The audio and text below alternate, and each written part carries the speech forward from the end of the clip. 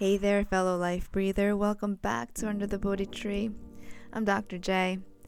I am so excited to be sitting here recording this for you guys for a few reasons. The first reason being that it's been a hot, solid minute since I sat down to record anything. So I intentionally took the summer off from doing any kind of creative work. So I worked the bare minimum in terms of what I do on a daily basis, or what I did before the summer started on a daily basis. In that I was seeing my clients, but anything else I kind of just, not that I shrugged it off, but I set the intention to not do the work for a while. I needed the time and the space to go within, I think, and to go in my shell to do some work for myself. And being back here recording this for you guys is super exciting. So I had a particular intention when I sat down to record this podcast, and I had a specific topic in mind. But as I hit that record button, my spirit team, or if you want to, I don't know, you can call it the universe, God, source, higher intelligence, however you resonate with a higher being, I was compelled to record an episode about something else.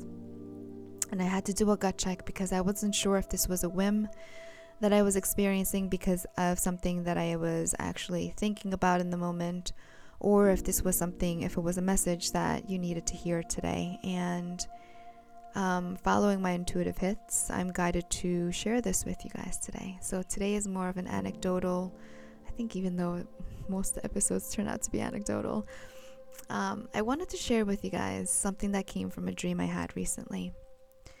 Not so long ago, I had a dream, and usually when I have dreams, I make sure as soon as I'm up, I write them down.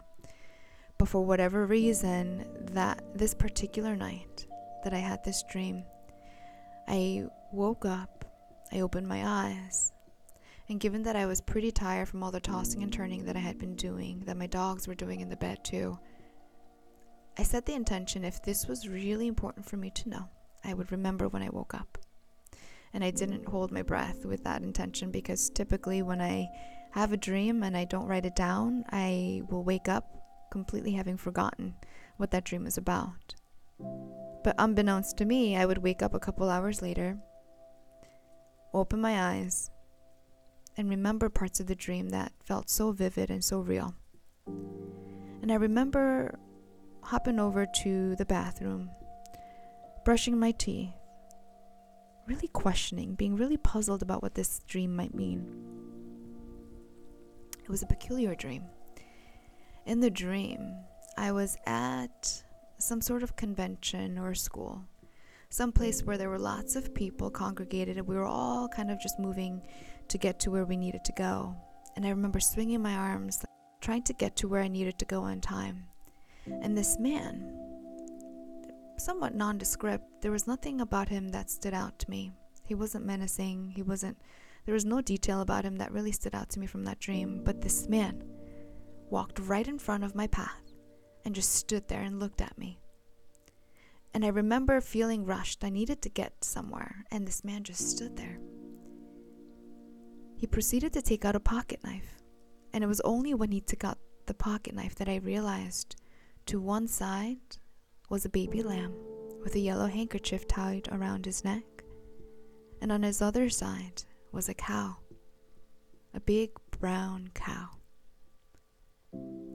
And I stood there watching this man take this pocket knife and slitting the throat of the lamb, and then proceeded to slit the throat of the cow.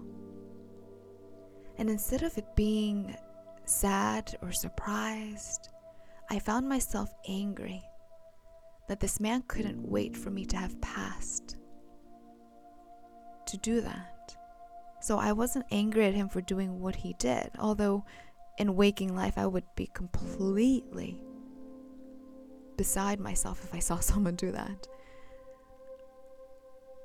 But I was angry at him for not waiting for me to have already passed him.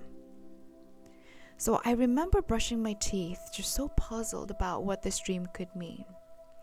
And then I proceeded to look online. I did research, and I looked and I scoured and I looked for what this dream could possibly mean.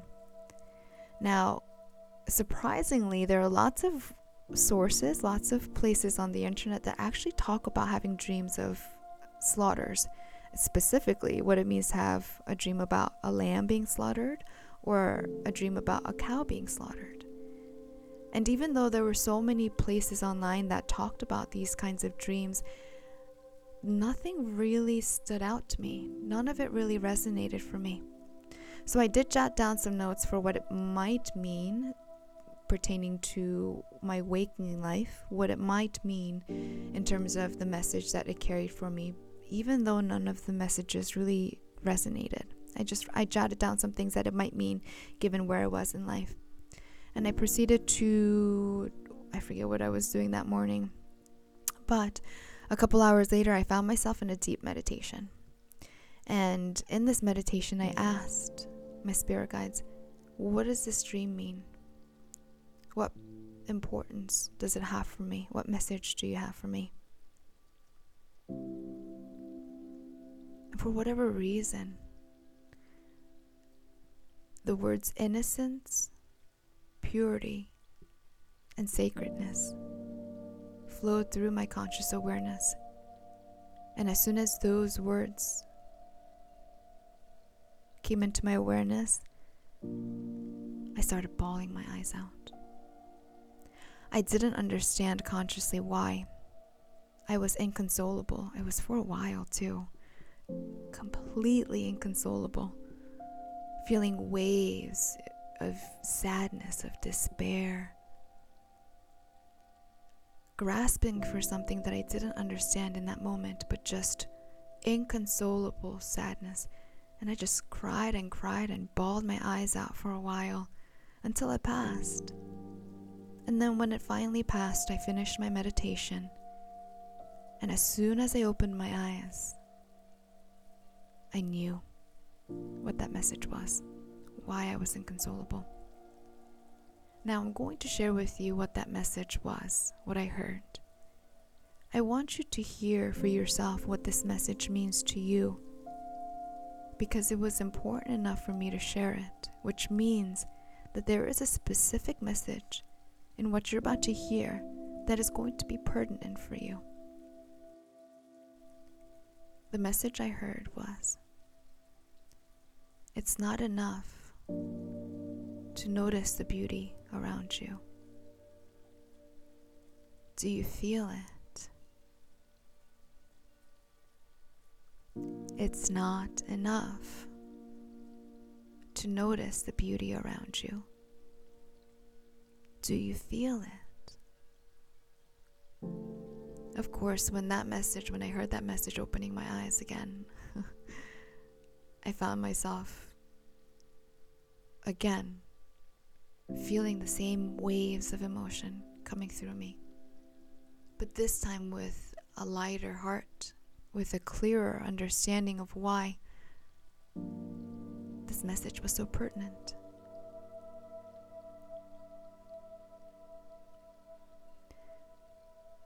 For the past 3 years, and I don't know exactly when I started slipping, I began to notice a belief, if you will, beginning to set in. Very innocuous in the beginning. But then I'm coming to realize that I've slowly started to look for ways to allow myself to have my innocence, the purity of my essence, and then the sacredness of my truth to be ripped away. And it's almost like they say that there's only one way to boil a toad, and I hate this metaphor because of the picture and the understanding of what this means, but they say there's only one way to boil a toad. What you need to do is put the frog in a water or in a pot of tepid water. And what you need to do is slowly raise the temperature. Because if you raise it too fast, the toad or the frog feels temperature rise and will hop out of the pot. But if you do it subtly enough, the toad won't realize that the temperature of the water is rising and will just sit there until it dies of excess heat, because essentially it's boiled to death.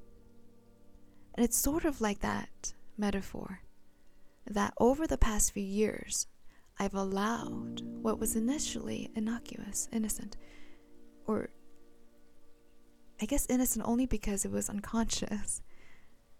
I've allowed my innocence, the purity of my essence, and the sacredness of my truth to be ripped away slowly. And that's exactly what that dream meant.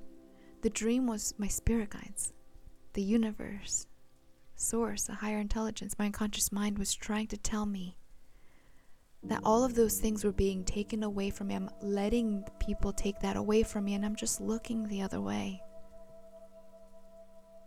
Now, the injustice that I feel when I notice the underlying message of that dream, I think that sense of injustice, that sense of feeling helpless, probably led to the waves of inconsolable sadness come for as long as it did. But it's directly connected to my awareness that I've been noticing the beauty around me, but have I been feeling it? That's a clear sign for me that the innocence, the purity, the sacredness of who I am was being taken away. Now, my name, Jisun, means one who knows beauty. And I remember it was in high school, I was looking through a baby album, and one of my baby albums, in the beginning, there's the first page. It's almost like a cover page. It has all of the information, what time I was born, how heavy I was, where I was born, all of those things. And I remember seeing on that page in Chinese characters what my name means. And I can't read Chinese, I'm not Chinese. But my dad had built this name for me. He literally, while I was pregnant, while my mom was pregnant, he literally went through different, characters and how he wanted to shape my life, how he wanted to build my name, what he wanted my life to mean. And the thing he said he was divinely guided to choose for my name was one who knows beauty, Jisun. And so ever since I learned that truth, I learned about what my name meant, I had set the intention to allow that to guide my life. That was a guiding pillar, something that was important to me, a value for me. So ever since I learned of what my name meant, I made it an intention to see the beauty in everything, not just in people, not just what's inside of you, of course not just the superficial, what we see, but also the beauty of the things around me, the nature, the meaning of the energy that flows through not just me, but through you, what it means to be alive. So I had made it a point since then to really see what is beautiful about this life. But somewhere along the way recently, I lost my way. I had slowly begun allowing those things, the innocence, the purity, the sacredness, to be taken away from me, looking the other way when it was being done. And a sure sign of that being the case, of that actually happening, was that I was just going through the motions the past few years of noticing what's beautiful, right? Of what it's like to see a rainbow, or feel the beautiful breeze, the gentle breeze on my cheeks, or what it means to hear all of these beautiful birds that I am so lucky to be in the environment of. I notice them, but do I feel them? You know, there's a quote, and I'm totally going to butcher it like I always do with quotes, that I had read recently, I came across. And it said that religion is for people who are afraid of hell. Spirituality, on the other hand, is for those who have been through hell and back. Now, that quote just totally stuck with me. And then it made me think, what is hell?